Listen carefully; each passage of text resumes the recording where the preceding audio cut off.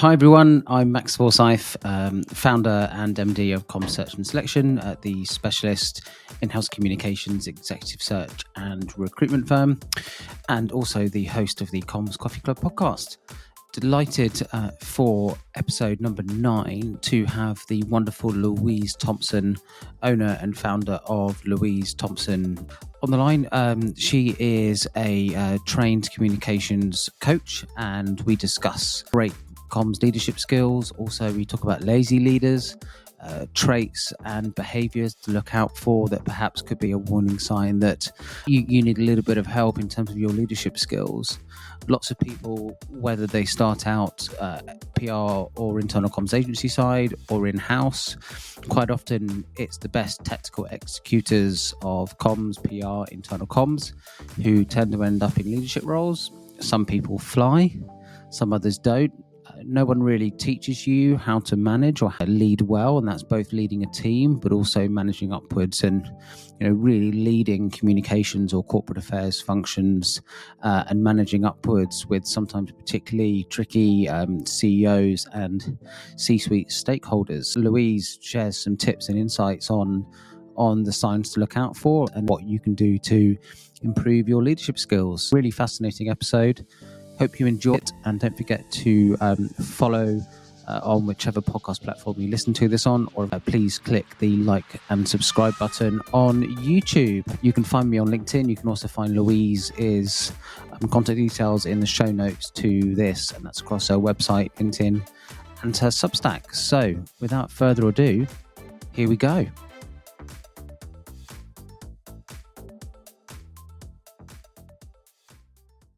So, Louise Thompson, welcome to the Comms Coffee Club podcast. Hi, Max. It's nice to be here.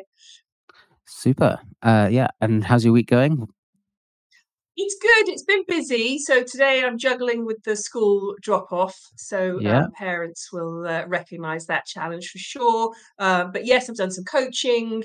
I've done some marketing. I've been prepping some stuff for next year. So yeah, it's been good. Great. Super. Right. Let's get straight into it, shall we? Let's wind the clock back. How did you get into comms? Oh my gosh. Now, this is winding the clock back. I'm actually 47 on Saturday. So we are going way back to the early 2000s. So I started in comms at a PR agency called Lewis. It's still going today, very successful in London and internationally. And I was a graduate trainee there. So I learned so much about great PR from starting in an agency. And I would actually recommend anyone looking to start their career in PR and comms goes to an agency first, because you just get that grounding. There was someone on LinkedIn this week actually reminiscing about the 8 a.m. News conference where you spread all the newspapers, broadsheets, tabloids out on the table and discussed it. And you just don't get that anymore. But it was a really, really good way to understand the news cycle. So that's where I started my comms career. Brilliant. And then I went in-house to a small company. Now, I don't know how many people now remember it, but AOL was once an internet giant. Yeah. I told you I'd take you way back in the time machine. I worked for AOL for a couple of years when they were doing some really big things, actually, trying to get into music, entertainment. So they sponsored the Live 8 concert, which, again, for the 40-somethings among us, was the 20-year anniversary of Live Aid. It's a massive global event. So I did some really, really fun stuff there and learnt about what being an in-house comms manager was. Very different, obviously, to agency, and hopefully we'll get into some of that. I then moved to San Francisco. Wow. It was for love. At the time, I followed my heart to San Francisco, but it was a fantastic career move as well, because I was in the heart of kind of tech startup land. This was back in 2006. I actually went to work for Lewis again. They had a small San Francisco office. So I did so much amazing work during that time, repping like emerging startups. It was really fun. Again, I learned a ton. So that was kind of 6-7 years in San Francisco. And then I moved back to the UK, had a child, started to think a little bit more about my values and how they were Hmm. leading me, and actually went to work for the NHS, Okay. which was a massive change Yeah, in just a terms bit. of sector, just a small one. Luckily, I went to work for a hospital trust that really wanted some fresh ideas.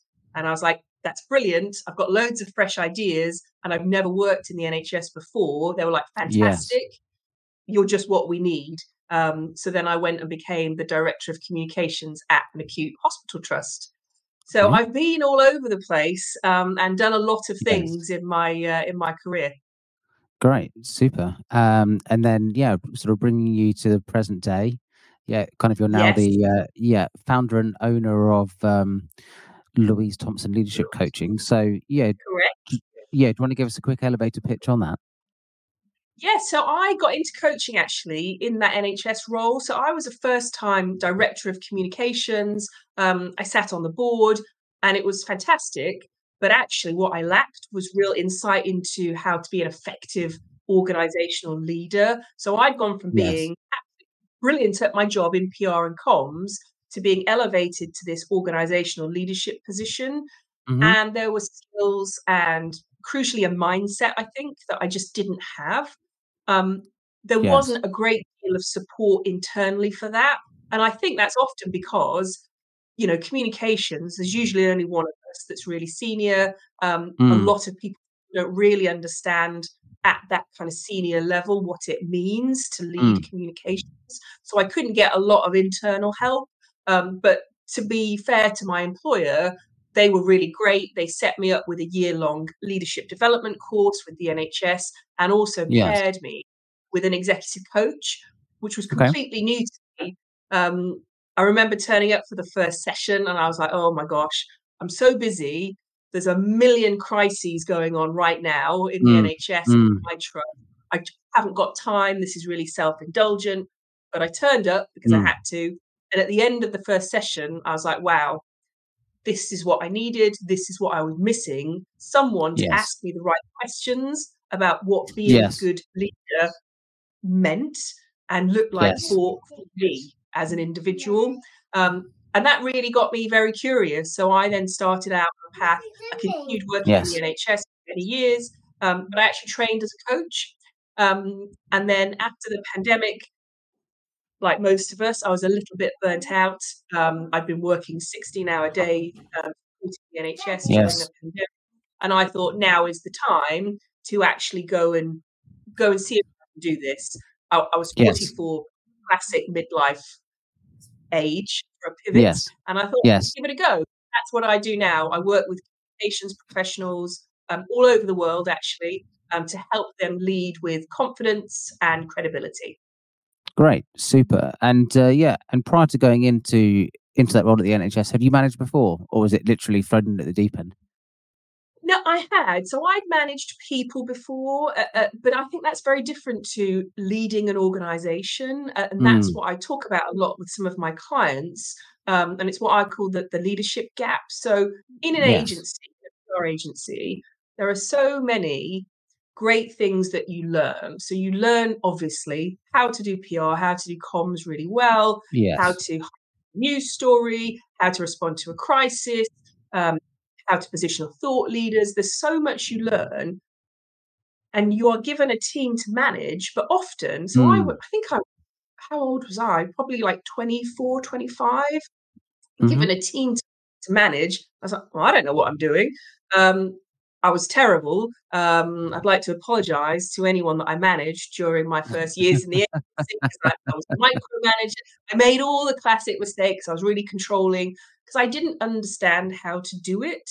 And Yes. I think that's where a lot of communications leaders kind of get unstuck because they are brilliant technically at what they Yes. do, but no one's ever really taken them to one side and said, "That's fantastic, but now I'm asking you to lead a team or teams of Mm. people. I'm asking you Mm. to have a say in shaping the organization to help make decisions." That Mm. takes a different mindset and some different skills. So I learned the hard way by probably doing it wrong for many years until Yes. I started working with a coach and started to learn that there could be a different way. Yes, and you touched on a couple of points there around skill set and mindset. I guess to set a bit of a picture for comms leaders Mm. listening to this, what are some of the generic or common, skill sets and mindset traits Mindset traits. in a bad leader versus a good leader? Yeah, so it's hard to talk about because I think I was that bad leader for so long. Mm. I think definitely micromanaging because you think, I'm brilliant at my job. I need everyone else on my team to be equally brilliant. So the only way to do that is to do it just like me. And I think that's where a lot of Mhm. micro come from. They want to control everything because they want everybody else to do it in the way that they did it because they know that works. I Yes. think what's missing, obviously, and it's an obvious thing when you look at it, from a distance, is that everyone's different. Everyone works differently. Everyone's motivated by different things. So what success looks like for you, or what good looks like for you, it's going to be different for everybody. And I think when you're just starting out, you don't really have that understanding of people and team dynamics and Mm. individual behavior and individual development patterns. You only think Mm. of yourself. So I think you should lead like me because I'm really good at what I do. That's not that helpful if the way that you do it is completely different to somebody else. And it doesn't mean they're Yes. not effective. It's just you have to understand them. So starting with empathy and understanding is crucial, but no one no one tells you that. They're just like, right, get on with it, Mm. go and meet Mm. these targets, go and make this team brilliant. And you're like, okay, Mm. great, I'm going to crack the whip, and that's how I'm going to do it. So I think being a micromanager and being controlling, definitely that was how I did it to start with. Those are some of the mistakes that I often see is that you Yes. want to control everything. And in doing so, ironically, of course, you control nothing. Yes. Yes. Yeah. Yes. And on uh, uh, and what does a good leader look like then? Because you mentioned the empathy bit, of course. Yeah, that's very important. But yeah, kind of what are the other key sort of skills and mindset traits?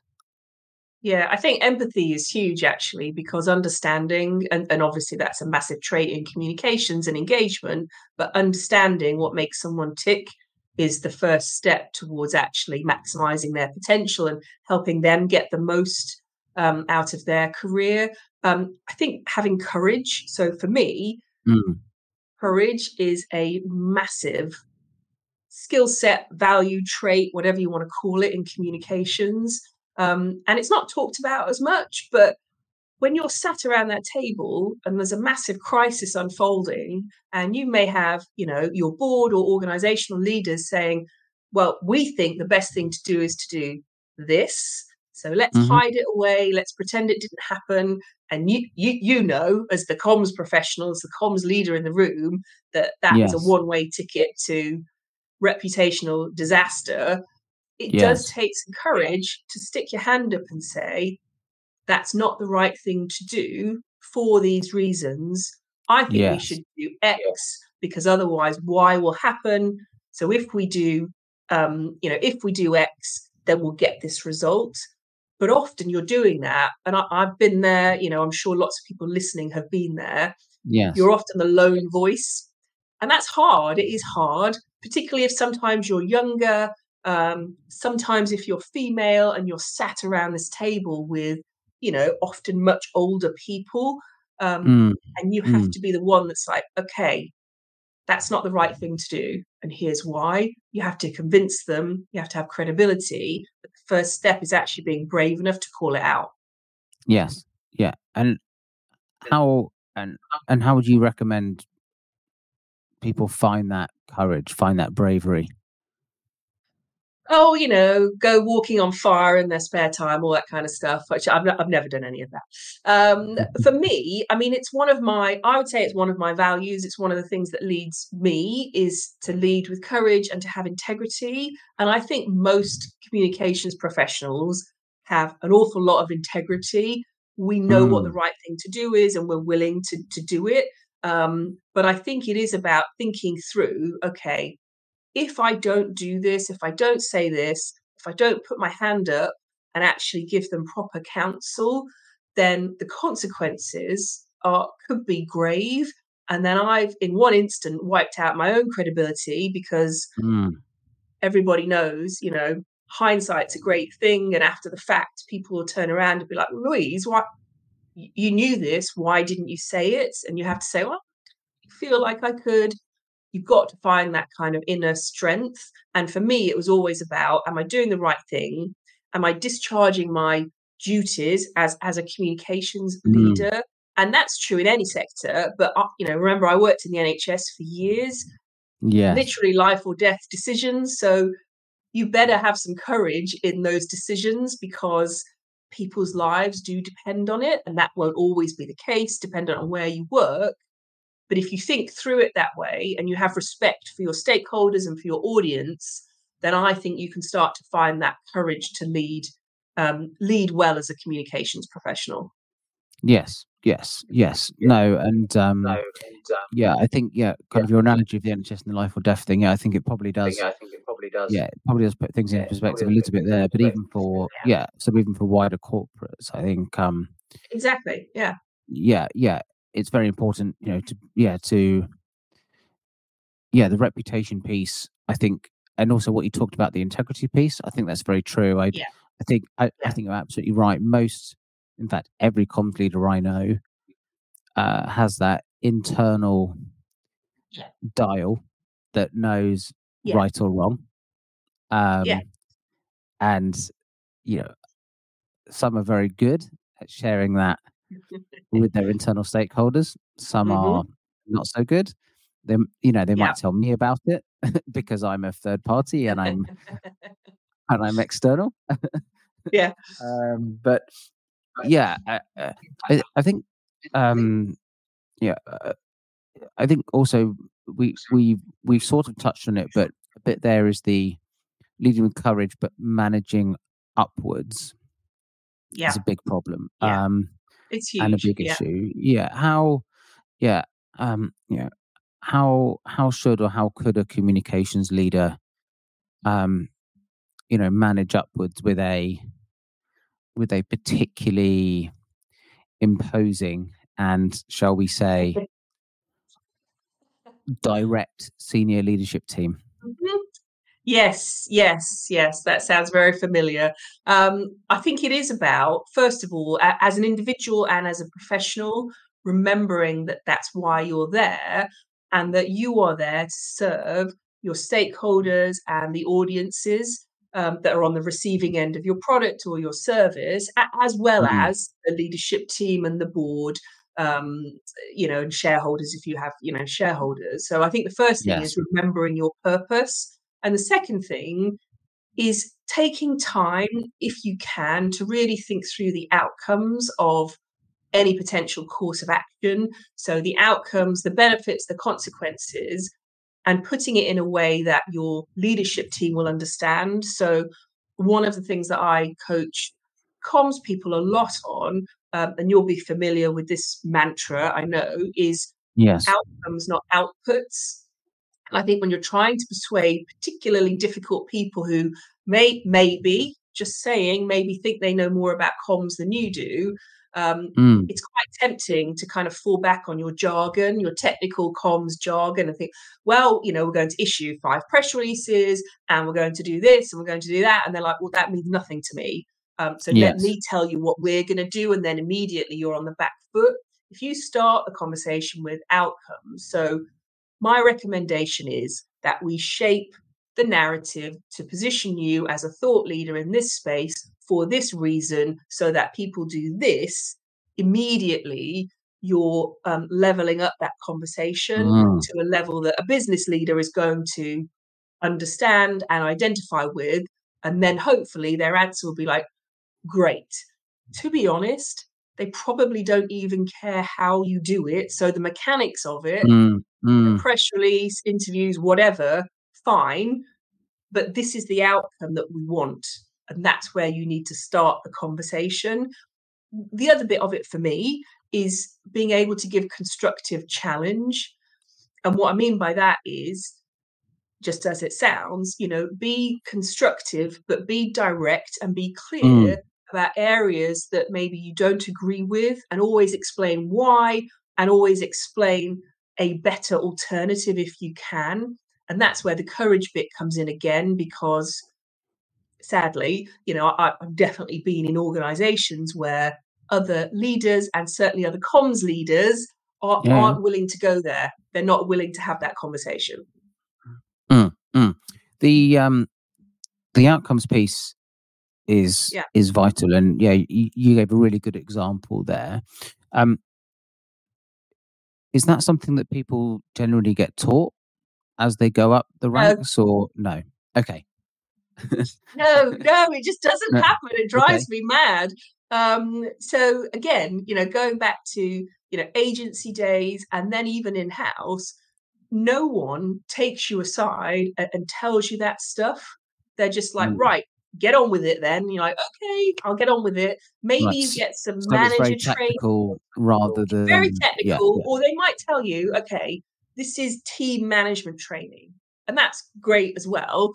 But that's very different again from leadership development. So often what you'll see, I had this myself, which is why I worked with a coach and now why I'm in coaching, is there's a leadership gap in the communications profession when you leap from very talented PR professional, communications senior manager, head of communications, whatever, associate director in an agency, whatever the title is. And then suddenly you're expected to be an organizational leader, shaping the Mm. outcomes of that business or organization.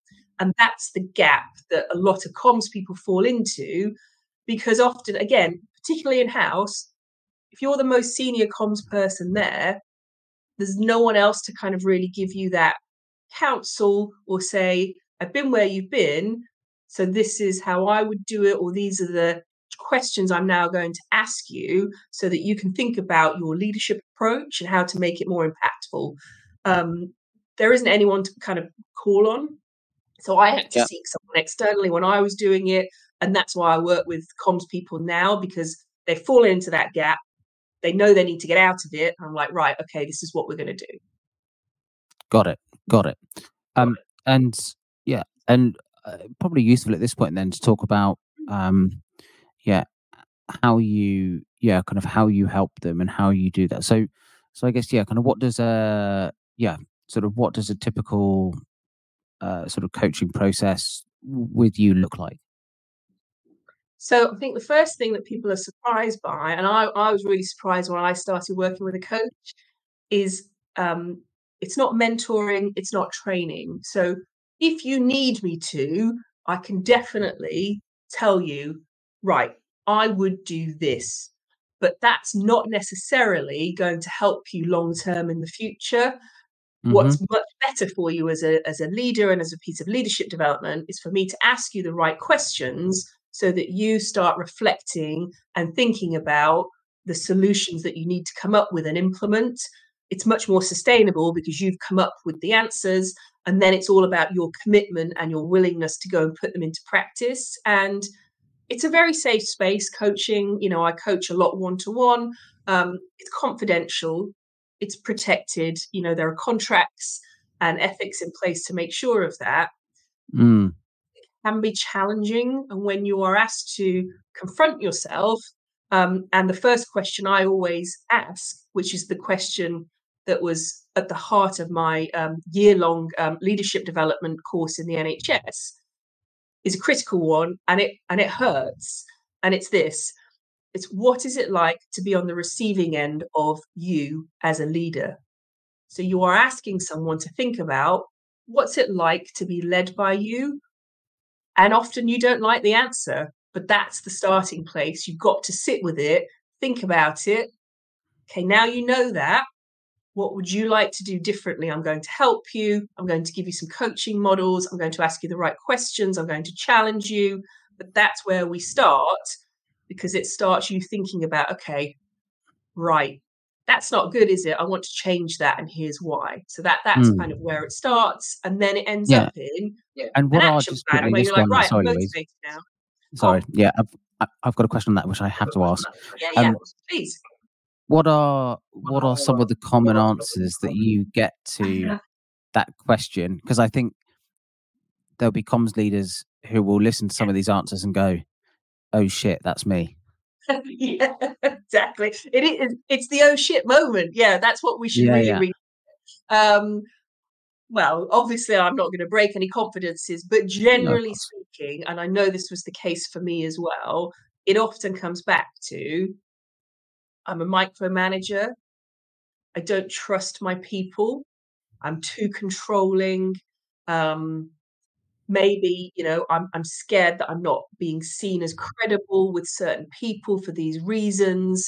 So there's a lot of different stuff that it can unpack, but it often stems from, okay, I don't really understand how to put the right conditions in place so that my team can thrive and that I can then have the right level of conversations with my stakeholders. And that's another really common thing when you're going from being a manager or a senior manager or a head of to a director, you're not necessarily there day to day, minute to minute with your team. You may also be taking on teams of people that aren't in your professional wheelhouse. So I had a portfolio when I was in the NHS that included areas that I wasn't the expert in, fundraising, for example, community partnerships.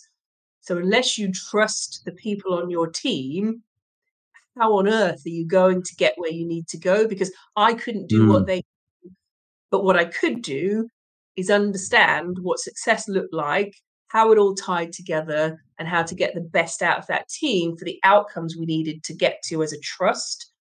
And that's, I think, where I start with a lot of people is understand what makes you as a leader, what's your unique value, and then apply that understanding to everyone on your team and start the conversation from there. Got it. Perfect. Thank you. That's really good. Yeah, and sorry for interrupting your flow. So no, please do. You have to, otherwise I'll just go on forever. It's fine. Yeah. So where do we go after that bit?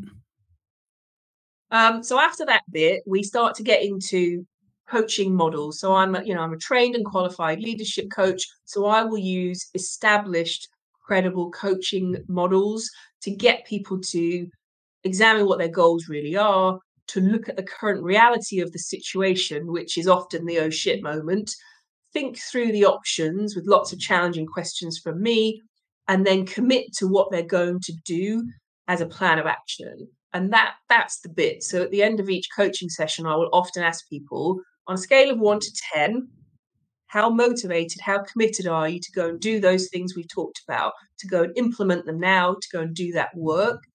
And if you're not at an 8, 9, or 10, we need to go back and examine why. Because coaching, yes, it's very reflective. Yes, it's a protected space and time to think, but it has to be outcomes focused. It has to be focused on objectives. Otherwise, it is just, nothing wrong with this, but it is just kind of a thinking space. But if you're a leader, you need it to translate into something tangible. You need a transformation. You need to know it's working. And that brings me so much, I have to say, it brings me so much joy and satisfaction when clients come back to me, even after like one session. It's working because my CEO, unprompted, gave me this feedback about how I was approaching a conversation. I'm like, that's brilliant. That's what you want. Keep doing more of that. Great. And on that, clearly the aim is to get leaders thinking about this before the shit hits the fan, if you like. But my assumption is there are also people that come to you when perhaps they haven't had a great performance review, or I've completely, and the phrase has gone out of my head, but what's it called when you get feedback from random people in the business? A 360 review. 360, yeah. That's what I'm looking for. Yeah. And sometimes the dreaded 360. Yeah, a 360 review that comes back and isn't great. Yeah. Uh, so y- yeah, yeah. I guess are you positioned to be able to help people in that situation as well as the the early preventative measure, if you like? Yeah, so I'm not a trained HR professional. I am a communications professional, but as a leadership coach, what I will do is help you think through your mindset and some of the practical things that you can do to address that feedback or think about why you received that feedback and what it really means. And I'll be completely honest, I have been on the receiving end of a less than positive 360 review feedback earlier in my career for all the reasons that we talked about earlier, because I was a Mm, mm, mm, controlling monster as an early manager. And it does take some bravery actually to kind of do the exercise in the first place and then to kind of sit with it and not, you're going to take it a little bit personally, but not to take it too personally, but actually pass, what they're saying and be like, okay, what can I work with here? Does any of that ring true to you? If you don't like that, how much are you motivated and committed to changing it? And then what are some of the mm, things that you could do? Now you've got this information, how could you change that? So I do help people through that. And I've actually written in my newsletter today about appraisals, because it's one of my bugbears. They're often this tick box thing. You're supposed to have an hour with your manager. It ends up being 15 minutes. Someone interrupts, mm, and you're just like, oh, mm, this is pointless. So I've actually written today about how to get a bit more out of that process. But one of the things is you, as the appraisee, taking a bit more control of it, being a bit more proactive. So, mm, for example, saying to your boss, can we book a meeting room that's, off site, not in your office? I don't want you to be disturbed because we need this time together. I need this time with you. Just little things like mm, that that you might not think of, but make a big difference to the environment and the outcome. mm, mm. How can or how can or how should you know how should people respond to negative feedback, or perhaps they do have um maybe even negative feedback is the wrong phrase, but they report into a CEO or a C-suite Yeah. leader who has, perhaps we could say, slightly unrealistic expectations, and no matter what you do, it's never quite enough. How can people Mhm. deal with that? So I think one of the things I talk about a lot is when you start in a role, if you've got a role like that, and I've definitely been in those roles where I've reported directly to the CEO, um, and their expectations are very high, is to understand what success looks like for them and the organization and why. So too many people in communications just never ask why. It's like, unless you understand why this is so important to them, how can you possibly give them good advice? So, it may be that they want to be in a certain newspaper for a very specific reason, and you might not agree with that reason, but at least you're Mm, starting to understand their motivation. So some CEOs just want the limelight. They might be thinking about their next move. Um, mm, if you have some of that kind of information, you can at least start to formulate a better response and a better action plan. And then it's about you coming back to that conversation and again agreeing with them on what success looks like and the mm, outcomes. So saying, mm, we do that, I think the outcome is this. As the CEO, is that the outcome you're really looking for this organization? And the answer is going to be mm, yes or no. If they're honest and say no, it's like, okay, well, then let's unpack that and let's think about things that we could do that move us closer to those mm, outcomes that we need as an organization. And that is quite a mature conversation to be having with your CEO. But I wish more comms leaders had those types of conversations and really understood what collective success looks like and what outcomes we are all shooting for. So I know then whatever I'm doing in my world of comms and PR and engagement are the right things to get us there. interesting. I'm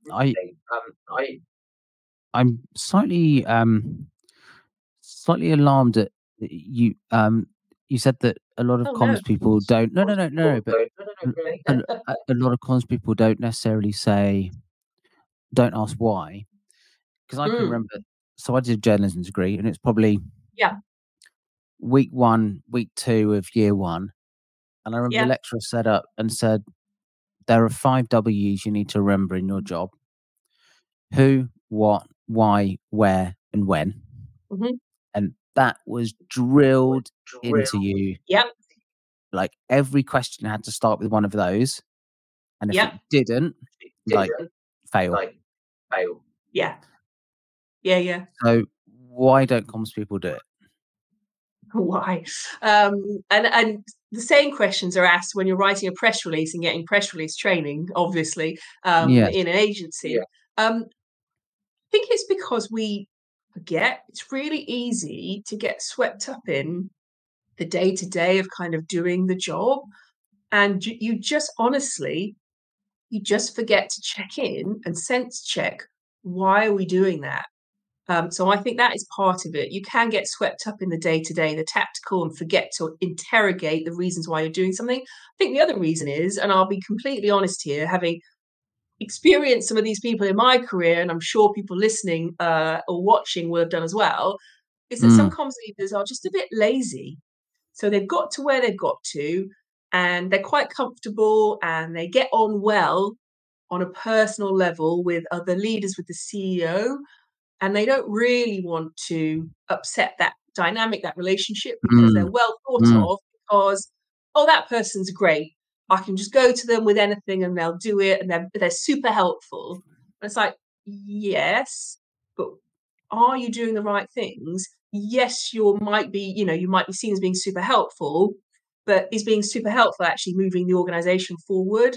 Often it's not. And as you know, and any comms person will know, saying no is a really important skill to master. Saying no, and here's why, and here's something better we could do. But some people, I think, they're just lazy, or they're happy to be mediocre, and that really kind of gets me, because I'm like, why would you be in that role mm, if you're not willing mm, to kind of actually articulate why something doesn't work, or why something might work better, and just try and do it.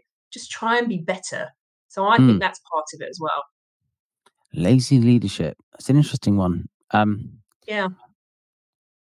What can people do to arrest that, to change it?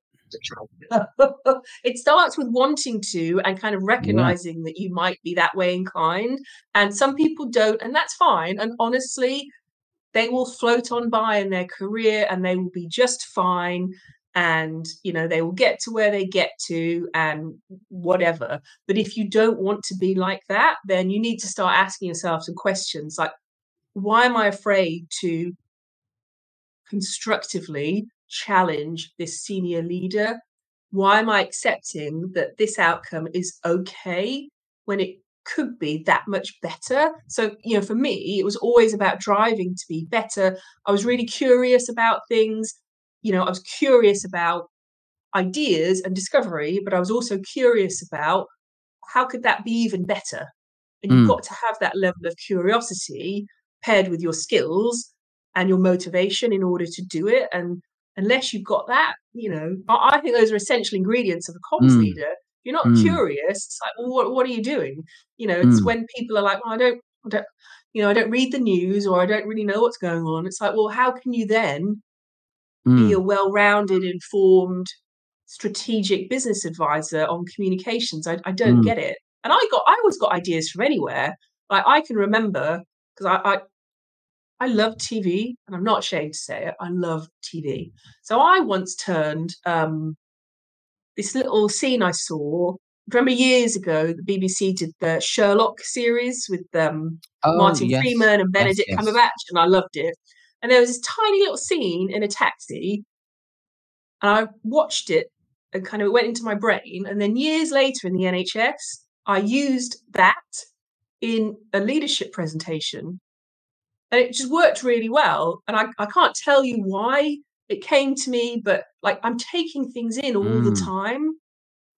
And I think mm. that's another part of it for people, is like, unless you are curious and creative, well, how are you ever going to come up with a better idea? Mm, mm, mm. Um, what are some other good examples in your career where you've done that? Be great to have a few. Oh my gosh. Okay. So that was definitely one. Yes. I can remember. So this is actually really showing my age now. I'm not sure I'm happy about this. But I worked in Silicon Valley in San Francisco in the Yes. mid 2000s, so 2007, 2008. Do you remember it was a company called Linden Labs, and they created a virtual world called Second Life. Okay. Um, and for a while, Second Life and the tech people among us will recognize this. It was this fully immersive virtual world years and years Yes. before it is what it is now. And for a while, it was like the hottest thing in the world. So we were like manning an international press off it. It was crazy. And Yes. I can just remember coming up with some of the weirdest, strangest ideas based on this virtual world that just really worked. But that's the point. You kind of have to get into it, don't you? You have to be willing to do something different. I can also remember on a Valentine's Day in San Francisco, standing in a very busy subway at commuter time, Mm. handing out branded roses to people with a violinist playing love songs to promote some website or another. It seemed like a great idea at the time. I can remember staying up until midnight Mm. with my team, actually taking the thorns off the roses because we got them cheap wholesale and they came with all the thorns on. It was like, Yeah. Yeah. excellent. Now I've got to sit and snip them all off. But creative stuff like that, just moves you forward. It keeps you fresh. And even if you're working in a sector, let's say the NHS, where you think you can't do that, I bet you can. I bet you can. Mm. So it's Mm. always worth thinking about. There's one more actually from my NHS days that I loved. So Fitbits. Yeah. Um, Yeah. so we had this idea for staff health and well-being. Hospital sites, as you know, are massive. You can walk miles around them. We actually were really cheeky. We just wrote to Fitbit and we're like, well, the NHS, we haven't got any money. We'd love to do a staff health and well-being challenge with Fitbits. And then we could be a case study. They were great. They sent us 50 Fitbits. They gave Yeah. us access to a performance dashboard that you usually have to pay for. And we did this massive challenge. So we had doctors versus nurses versus porters, like Yeah. Yeah. walking Yeah. challenges, steps chat. It was absolutely brilliant. Didn't cost us anything because we had no money, Yeah. and Yeah. Yeah. actually ended up in changing some people's behaviours for the better. So we had a lot of people that were like, to get my steps in, I now park like half a mile away and walk and all the things Yeah. like that. But you've got to be willing to kind of have the idea and ask for it.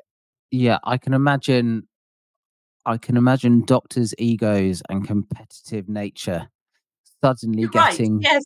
incredibly competitive and like sprinting on the spot in the changing rooms. Yeah. Yeah, exactly. That's exactly. But it was really good. It was kind of, Yeah. Yeah. motivational, team bonding. It was free.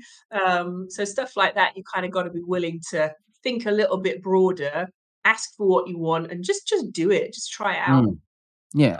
And what would you say to perhaps some of those lazy leaders who Certainly not lady leaders. no lady lead, well maybe they are a lazy Maybe. Who lady knows? leader, who knows, who are, yeah, let's say 20-25 years into the job, um maybe they've hit a bit of a wall, they have become lazy deep Mm, down, they know it, but deep down they don't I want to know be it. lazy.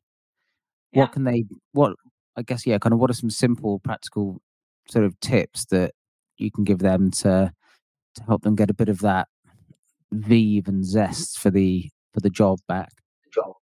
So I think it really does start with a bit of self-reflection and thinking about if you are that way, and you don't want to stay that way, how have you got there? So how have you let it happen? And then think about, okay, what are some of the practical things I could now do? It might be, and I'm bound to say this, it might be working with, a leadership coach to really help you identify the gap between where you are now as a leader and where you want to be. And I help you fill in that gap and kind of bridge that gap. Or it might be just something as simple as actually maybe, you need to join a new networking or peer group and actually get some fresh ideas. Maybe you're in the wrong sector. Maybe you need to kind of take a bit of a leap and try something new. Or maybe you can actually sit down with your boss and say, I'm making it my mission and my objective next year to be a little bit more creative, a little bit more courageous, a little bit more daring in my communications practice and my leadership practice. And here's why. Here are the benefits that I see. I'd love your support with that. And then go away and think about some of the small ways. Think about small ways you can start. So maybe if you always put out a press release to trade press and you're happy with that, but it's like, okay, great. What else could you do in that? What else could you do with that information? Maybe you could do one thing that's a bit different, that reaches a bit further. You get that win and then you build from there. But it has to start with you wanting to do it and being motivated. And again, being courageous enough to kind of try and make a change. No, nice. No, I think yeah, kind of there's some great tips and and really nice points and points there to kind of to finish on. I think kind of super little takeaways and So how can people sort of find you, Louise, and get in touch and kind of find out more how to work with you? So I'm all over the place, really, but the best place to start is my website. So Louise Thompson is my website, actually. Oh my gosh, this is terrible. But if you Google Louise Thompson Leadership, you'll find me. I think it's louisethompsoncoaching.com. I'm on LinkedIn. I'm on TikTok. I'm very old, but I am on TikTok at Lead with Louise, and I'm having a lot of fun there. And I do have a Substack. So I don't know if people are familiar with Substack. It's an email newsletter. If you search for Lead with Intention by Louise Thompson, you'll find me. And I give you a practical coaching tip every week. It's really good. People are giving me good feedback. And then, just get in touch through LinkedIn or my website, louisethompsoncoaching.com. I've now rewired my brain. So I give you the website address. I work one-to-one with people, but I am going to start a group coaching program in January. So I'll be announcing that soon. Always happy to have a chat. I love talking about comms, love talking about leadership. So people can just get in touch and we can go from there. Great. Super. Well, kind of thank you very much, Louise. It's been an absolute pleasure having you on. Is there anything, kind of you would like to plug, or have you got any speaking engagements coming up or any events you're at? No, but I mean, I'd love to do some if people would have me. I mean, I think the thing for me is my Lead with Intention Substack. So disclaimer, it is a paid for newsletter. It's £5 a month, but I call it a micro coaching service. So for that, you get a coaching, really practical piece of leadership advice every week. So today it's about appraisals and how to get the most out of them. It goes out every Thursday. I'm looking at launching a group coaching program for managers and senior managers in comms in January. So I'll be announcing that on LinkedIn soon.